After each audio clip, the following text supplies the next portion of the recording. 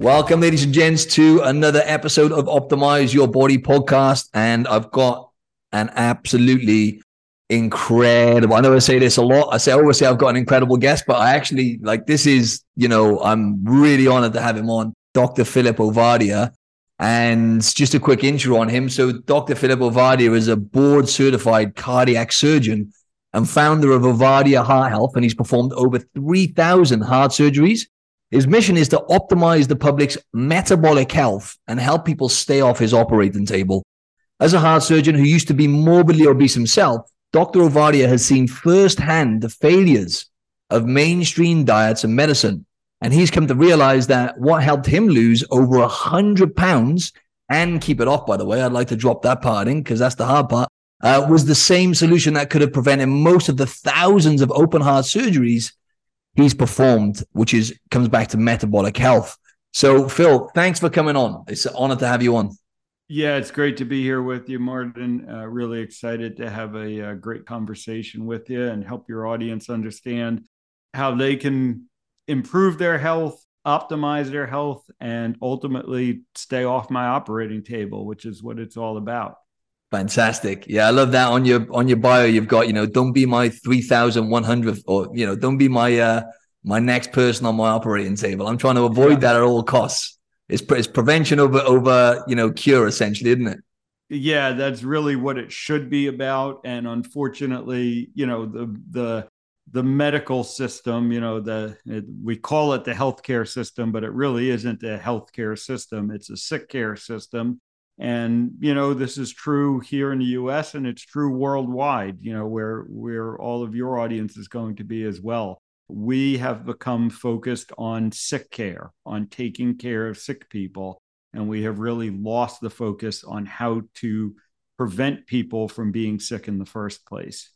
Absolutely. And it's like this in, I guess, all westernized countries now. But America, 50% of my audience are in America, so a lot of them will resonate with this. But it's kind of catching up now in Australia. I live in Australia, obviously, and the UK as well. But obviously, with the healthcare system and the pharmaceuticals industry in America, that's a whole nother conversation. But if you wouldn't mind just telling us a bit more about yourself, Phil, and I'm curious to know, did you always want to become a heart surgeon? Like, was there an inspiration there, or was that just something you kind of ended up just? I wouldn't say you never fall into something like that, right? It doesn't work like that. But is that something you just kind of ended up doing, or was there an inspiration to it? Well, I always knew I wanted to be a surgeon. I wanted to go into medicine and I wanted to be a surgeon. Heart surgery really called to me as I went through my education and my training. I found it, the combination of the technical skills necessary to perform heart surgery, but also the physiology, the understanding of the working of the human heart really just called to me. So I became passionate about heart surgery early in my surgical career. I went through all the training to become a heart surgeon. And, it's now been 20 plus years that I've been working as a heart surgeon. But for much of that time, I was a very unhealthy heart surgeon. And, that sounds strange. And people will think, how could a heart surgeon not understand health, not be healthy? But, I was a perfect example of it. And quite frankly, I wasn't the only one. I look at my colleagues even today, and many of my physician colleagues are very unhealthy. And, I probably fell in the trap of following my own advice and not really considering why it wasn't working. I defaulted to the usual excuses. I said, oh, it's because I'm too busy and, because I don't have time to focus on it. And I really didn't think about maybe it's because the advice that I had been taught to give people was bad advice. And it was only when I had my eyes open to that possibility and I started to explore that and I started to change what I was doing. And I realized, I had success. And then I realized that the advice I had been giving for such a long time was wrong. And our understanding of why people were ending up on my operating table was wrong. And so that's what has led me to kind of refocus a little bit. I still work as a heart surgeon, but I'm also actively working to keep as many people as possible from needing heart surgery. Awesome. Awesome. And metabolic health. Now, human metabolism is obviously very, very complex, right? And I'm always saying this word with clients because I'm a coach, online coach, and I help people get in shape. I help them with nutrition training, mindset, everything that it is required really to get not just the transformation with their physique but mainly to change behaviors. As you know yourself, is the most important thing, to be able to make permanent changes, not temporary, which is a different animal. But I always talk about metabolism and the importance of getting your metabolism essentially developed, or getting your body to burn more calories by itself and all those kind of things. But if you wouldn't mind just explaining metabolic health, that'd be great. Yeah, it really is a concept that most people don't understand. And quite frankly, most physicians don't understand because, again, it's not part of our conversation, despite the fact that metabolic health is at the root cause of most of the chronic disease that we face in the society. When you look at here in the US, we look at the top 10 causes of death every year, and 8 out of the 10 of them are attributable to metabolic health. So when you understand metabolic health, you truly do understand the root cause of most of our problems. So, the simple way that I try to explain metabolic health to people is when we are metabolically healthy, our bodies are using the inputs that we're giving it properly. And the primary input that we give our body is the food that we eat every day. And when we eat, one of 3 things is supposed to happen with that food. One of 3 things does happen with that food. Some of it gets turned into energy right away to use to fuel all the activities that are going on, within our bodies, all the cellular activities. Some of it gets broken down and then used to build and rebuild our tissues, another process that's always going on in the human body. And then some of it is supposed to be stored as energy for times when there isn't food available. And what has happened in our modern food environment is that system has gotten hijacked. It's got knocked out of balance. And we end up storing too much energy. We never end up using that stored energy.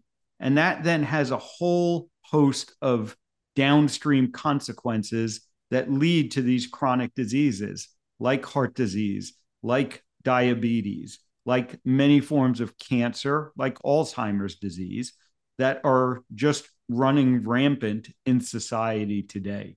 And if we're going to undo that problem of chronic illness, we have to look at metabolic health. How do we assess it and how do we fix it? Yeah, it makes a lot of sense. And when it comes to metabolic health and weight loss, for example, obviously you've been on your own experience yourself. And just curious to know, because I know you did mention, I heard you talk about, calorie counting and, calories in versus calories out. I always have this conversation, if it was that simple, everyone will be walking around, with 6-pack abs. If it was that simple, right? We all know that's not the case. Not that people necessarily want abs, but you see where I'm going with this.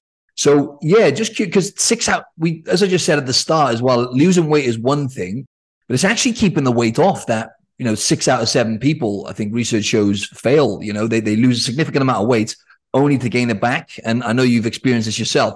So just curious to know what methods really work for you to get sustainable weight loss and really transform your metabolic health. Yeah, so it really was paying attention to the types of food that I was eating more so than the amount of food that I was eating. And like you said, I had many of those attempts in the past where I would lose, good amounts of weight, but I would always gain it back and more. And that only changed when I started paying attention to the types of food that I was eating. And that is what allowed me to correct my metabolic health. And that is what allows for sustainable weight loss. Because when your body is functioning properly and when you're giving your body the proper fuel, the system just works right. And, depending on when you address it, there may be damage that takes longer to get undone, or maybe you can never get undone. But you can always improve from wherever you're starting when we focus on metabolic health. What I, try to get people to understand is that weight loss doesn't necessarily equate to better health. we can lose weight and be getting more unhealthy. And oftentimes we are. And we can be setting ourselves up for worsening future problems by doing certain things that we do to try and just lose weight. But when you focus on metabolic health, and when the outcome that you're paying attention to is better metabolic health, that's always going to lead to improvement. Yeah, so much of that resonated with me then. And what you said there about losing weight not always being a good thing, right? Because when you lose weight, like you said then, right, you gained it back and more. I think that's what happens most of the time is it seems the body almost gets better at storing fat, right? Because it only cares about survival. It's like, okay, you're essentially starving me again. Okay, we better store some fat or however the body works. And yeah, so just in terms of like metabolic health and muscle mass and stuff, I'm just intrigued to hear about your thoughts on strength. I know you talked about strength training, and we know it's really, really important for metabolic health, also heart health as well. I'd like to ask you first and foremost, in terms of heart health, what would you say? Would you say strength training is more effective than cardio, or would you say the other way around? I'm just curious to know your thoughts on that. Yeah, I would say that strength training is more effective when it comes to your heart health. And again, this ties back to metabolic health. Your heart health cannot be separated from your metabolic health. So what improves one is going to improve the other. And it's pretty clear that, building and maintaining muscle is the key to improving your metabolic health and staying metabolically healthy as we age. And we see this data, when we look specifically at heart disease. We know that the number one predictor of recovery and long-term success, long-term good outcomes after heart surgery is how well you can preserve muscle mass, essentially. There's a very simple test that we can do before heart surgery that is a very powerful predictor of the outcomes of heart surgery. It's called a grip strength test. It's just using a instrument to measure, how strongly you can close your hand, how strongly you can grip. And that is an amazingly powerful predictor of outcomes after heart surgery. So it's just one example of how muscle is so important in maintaining our health. And that's why I always tell people to prioritize building and maintaining muscle as they're thinking about their activities. And would you say that's partly why they now call muscle, it's now known as the longevity organ? Why would you say they call it the longevity organ then? Obviously, the stuff you mentioned there with strength being fundamental as well, right, for longevity. Yeah, exactly. Again, we have a whole host of data now showing that the better you can maintain muscle mass as you age, the longer you're going to live, and perhaps more importantly, the better quality of life you're going to have as well. Because, when we think about, what starts to happen to us as we age, and if we're losing muscle, we develop what's called sarcopenia, where we have lack of muscle. That's what sets people up to fall and break bones. That's what, confines people to wheelchairs or not allows them to, get out and do the activities that they want to do. And, when you really talk to people aren't necessarily looking to live longer. They're looking to live better and stay healthy longer. If you ask most people, would you rather live to 100, but spend the last 20 years of your life in a nursing home and dependent on others to take care of you? Or would you rather live till 80 and be healthy up until the day you die? Almost everyone's going to pick, I'll be healthy until the day I die, even if I live shorter. Now, the good news is it doesn't work that way. You can live longer and live healthier. And the key to doing that is maintaining your metabolic health. And a big part of that is maintaining your muscle. Yeah, thanks for sharing. So what would you say to yourself, right? Because the old version of Phil, when you were trying to lose weight, because like you say, that can be a problem. People get so fixated with that number on the scale. And I find myself, I battle more with certain clients that I take on, but eventually when they see, for example, they feel better, first and foremost, they feel better, they perform better, they notice they're getting stronger, they notice their health is improving. But the reality is people want to improve the way their body looks. That's just most people. And when they start noticing with their clothes, for example, I have so many clients, Phil, where their weight doesn't really change. In fact, I've had some clients where their weight's gone up by about maybe, 2 to 5 pounds, but they've dropped, 2 dress sizes within 3 months or something like that, right? Because they've dropped so much body fat. Just curious to know what you would say to the old version of yourself when you were stuck in that rat race of counting calories, losing weight, gaining it back. What would you say to yourself? Yeah, exactly what you just talked about. And it's exactly the conversation I have with patients every day as well. It's not about the number on the scale. And again, we can look at the scientific literature on this, the medical literature on this. It's pretty clear that weight is a lousy measure of outcomes. It really doesn't correlate well with any of the outcomes that we're interested in. It is about body composition and, how you look, how your clothes fit. Those are the exact metrics that I use with my patients. Waist circumference is the one measurement that I have people consistently do at home. And that is one of our 5 markers of metabolic health.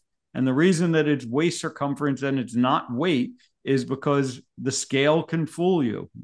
If you have more muscle mass, you may not see the weight loss.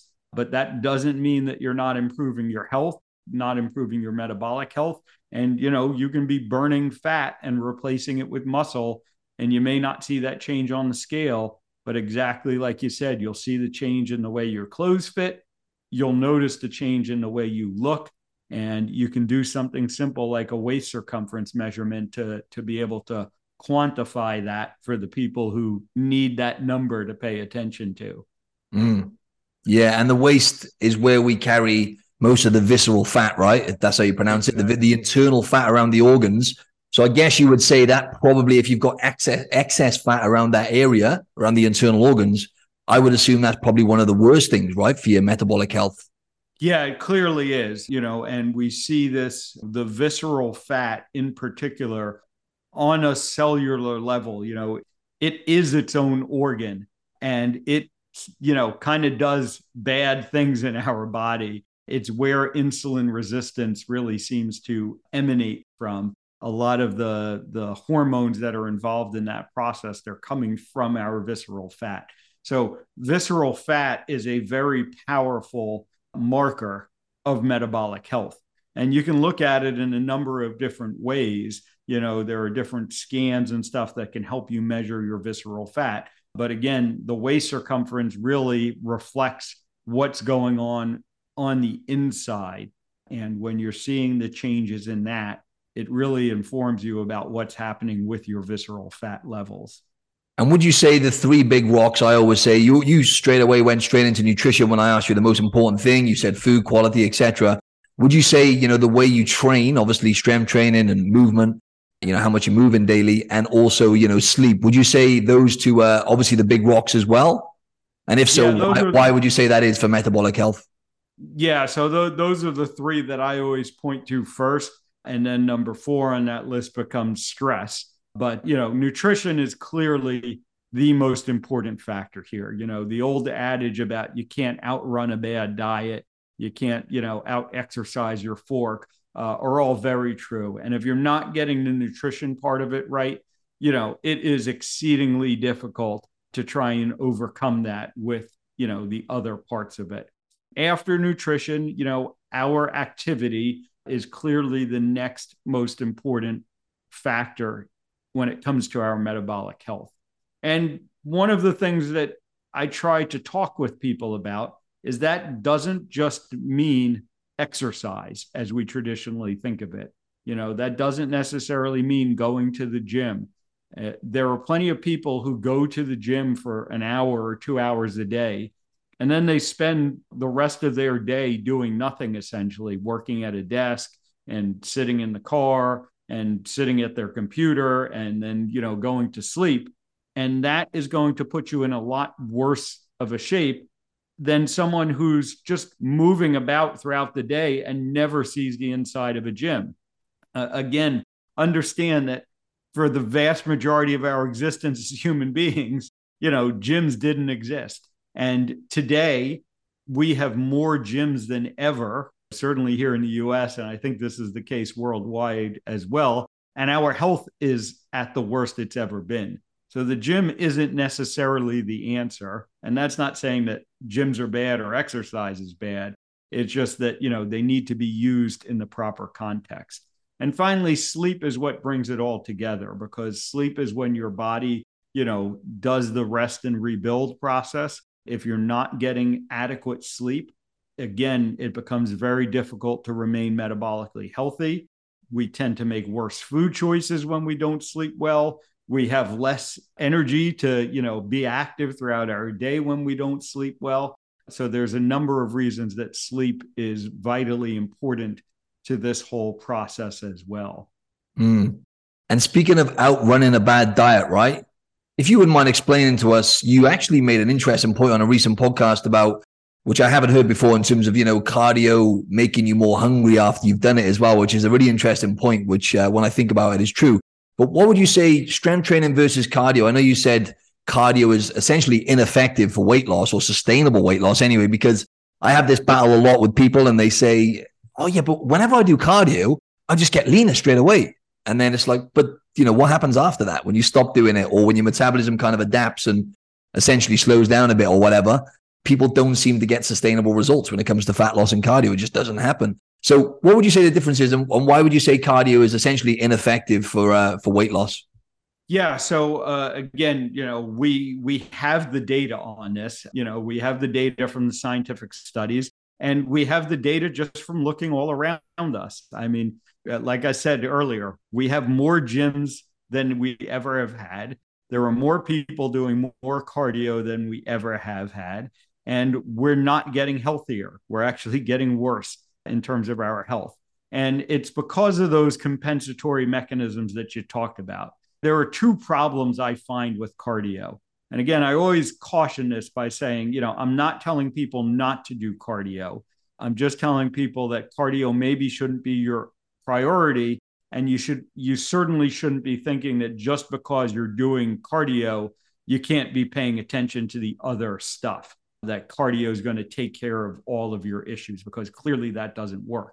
When we do cardio, the body does adapt, and it adapts in a couple of different ways. One is it tends to make us more hungry. And, we all see it. I mean, almost every gym, certainly here in the US, every gym has a snack bar in it.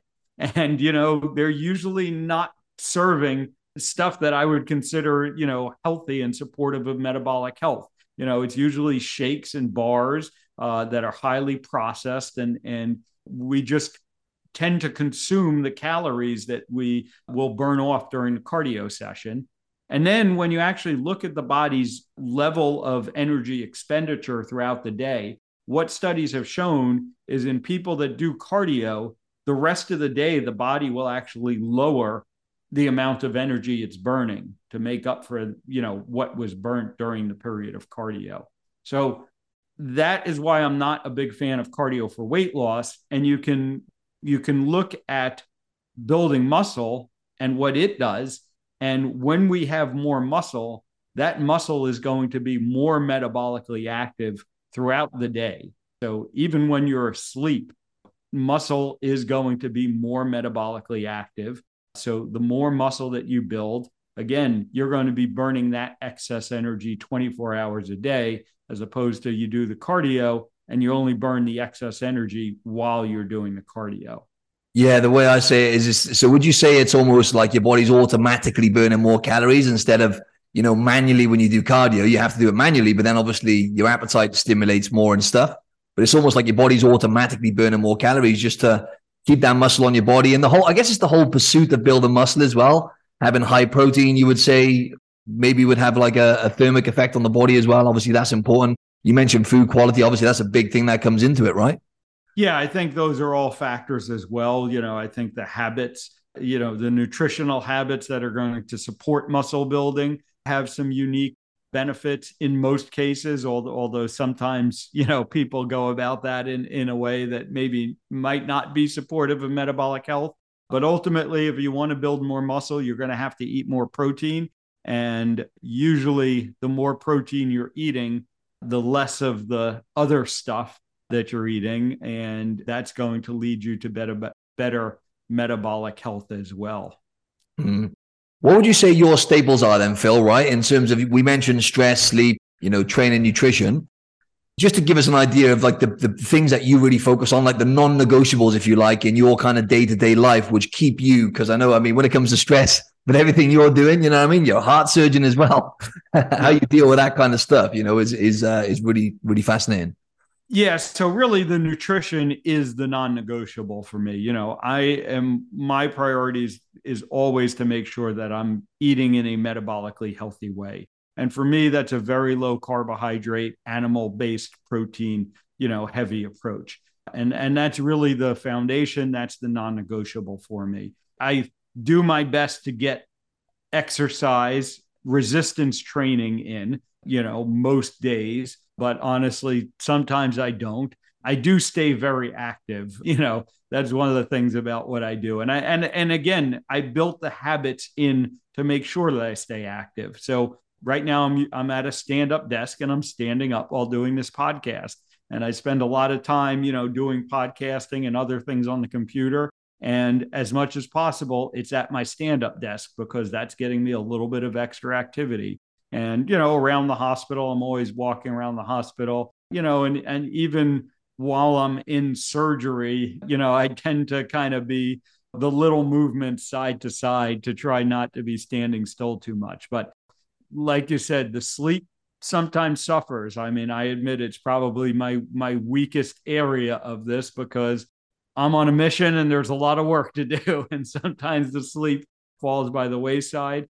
And, the stress, what I tell people around stress is you can't eliminate stress. I mean, we all have stress in our lives, but it's a matter of the mindset and the habits that allow you to deal with the stress. So, surrounding yourself with a good community, friends, family, whatever it is that just helps you to offload that stress. So it's not always sort of burning inside and having those negative effects, which stress does. Again, when you look at what stress does to our hormones, and stress causes us to, overeat for a lot of people. So if you let that stress build up, it's a problem.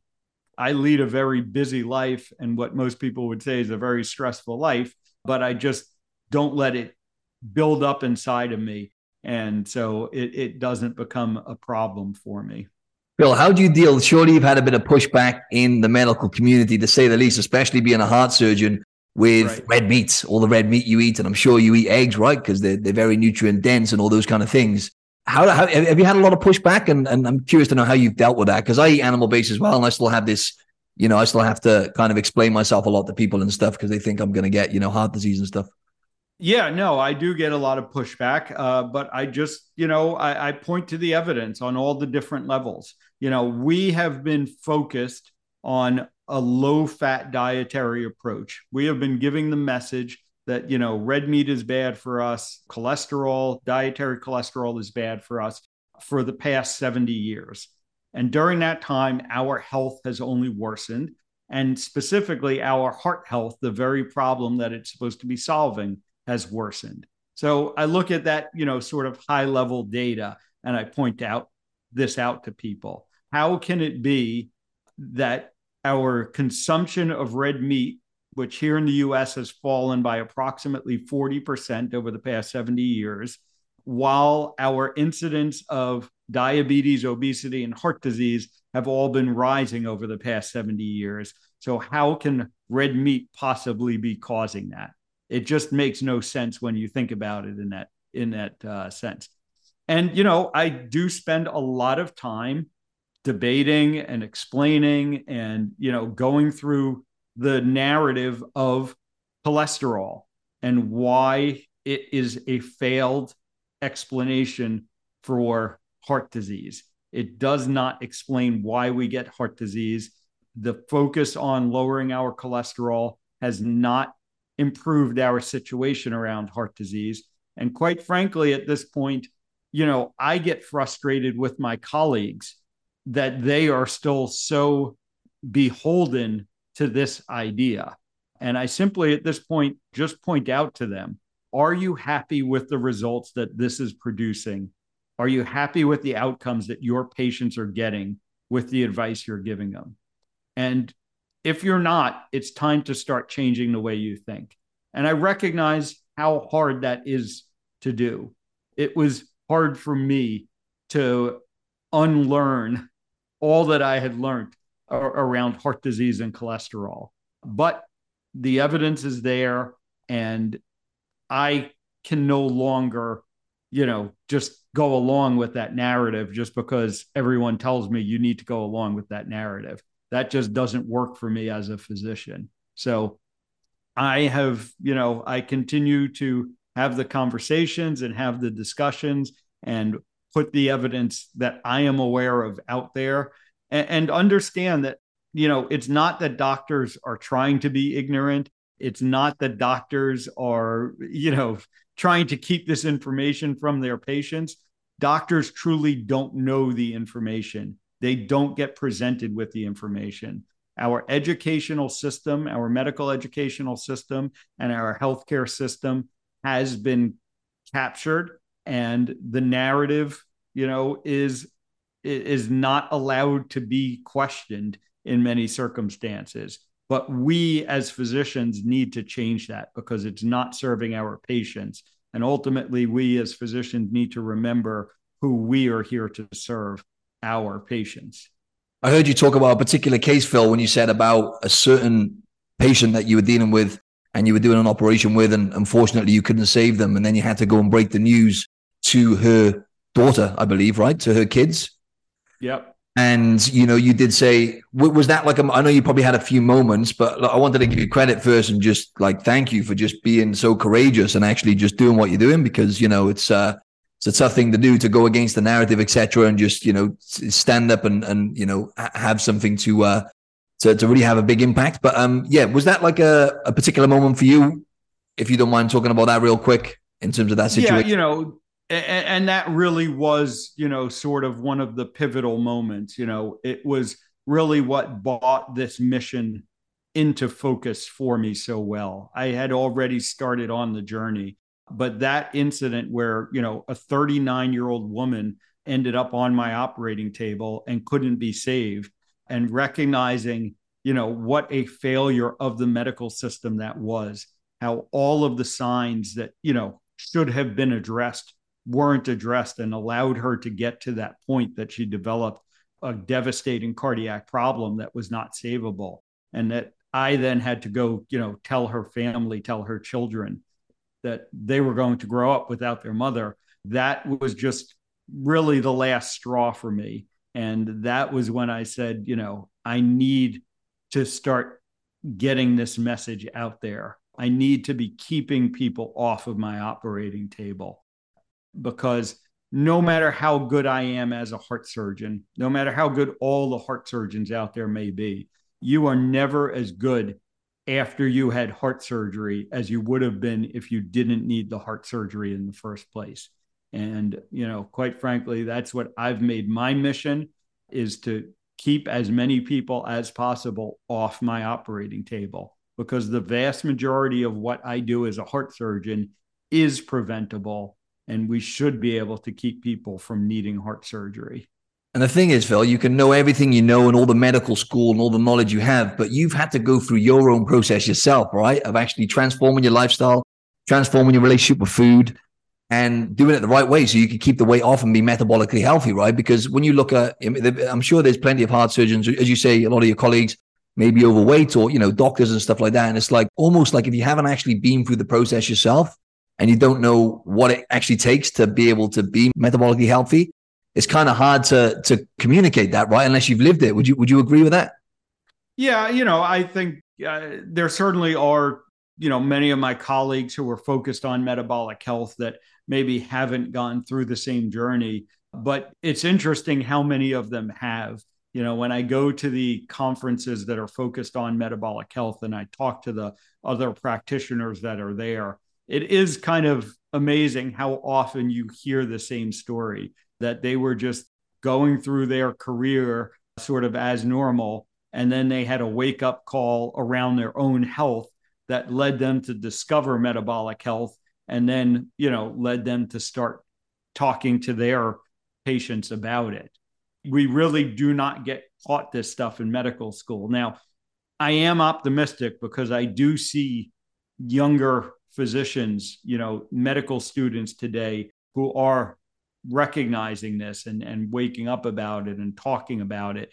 And so, I hope that in the future, doctors will be paying attention to this more. And, more and more of my colleagues are waking up to it. As I go to those meetings, I do see more and more physicians from more and more different specialties there. So that is what gives me hope about the future. And ultimately, it is going to be the doctors and the patients partnering to undo the mess we're in. The healthcare system isn't going to fix itself. It really has no reason to. Right now, the healthcare system works great for everyone involved except for the patient and the doctor. Everyone else is doing great in the healthcare system. The pharmaceutical industry is doing great. The healthcare administrators are doing great. The food industry, which is adjacent to all this, is doing great. They don't have reason to change the system. So it's going to take the doctors and the patients working together to change the system ultimately. And there's specialists and experts within their field, right? As you say, a heart surgeon, if someone's going to do heart surgery on you or someone you care about, you want it to be a good heart surgeon. It's pretty simple, right? You don't really care about all the other stuff. And that's what they're experts in, right? But the fact that they're now really going on their own journey and actually, they've been on their own transformation journey, which is then helping them become better and give better advice is awesome.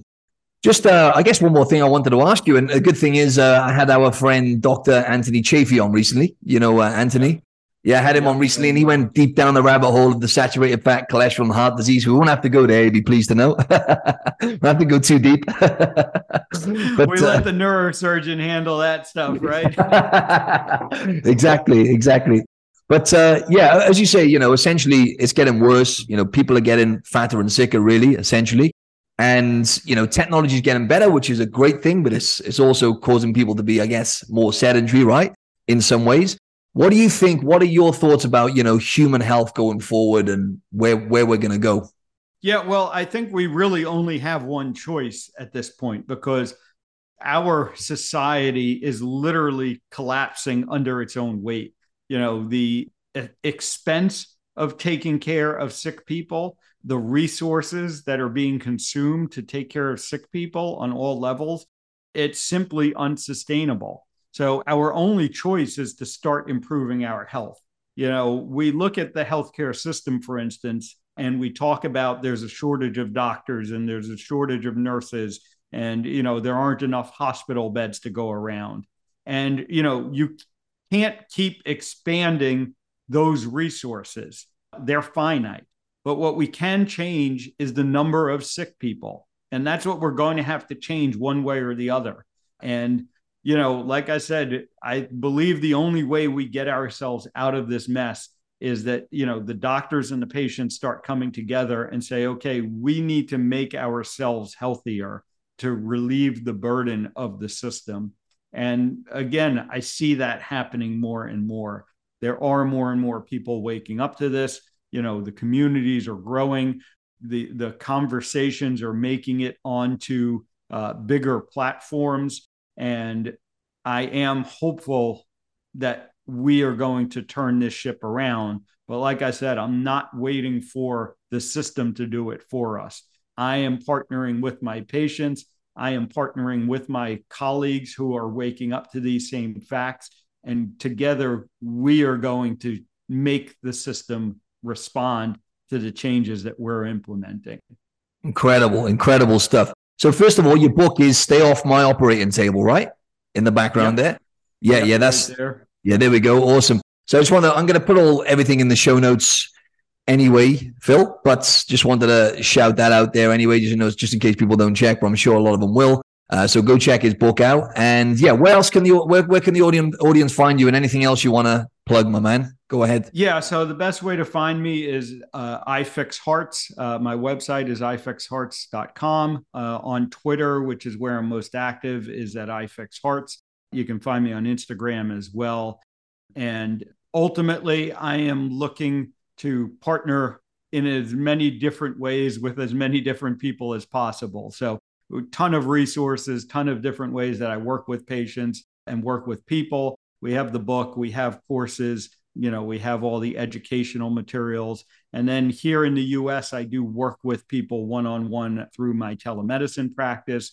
And we also have a coaching program that's actually available worldwide. So be happy to connect with anyone that's looking for help in this area, looking for the resources that they need, and just come to ifixhearts.com and we'll figure out how we can work together. Fantastic. I'll add ifixhearts.com into the show notes and everything else as well. So thanks a lot for your time today, Phil. Really, really appreciate it. That was an awesome, loads of really valuable content there for the audience. So thank you very much, my man. Thank you, Martin. Keep up all the great work you're doing. Thank you.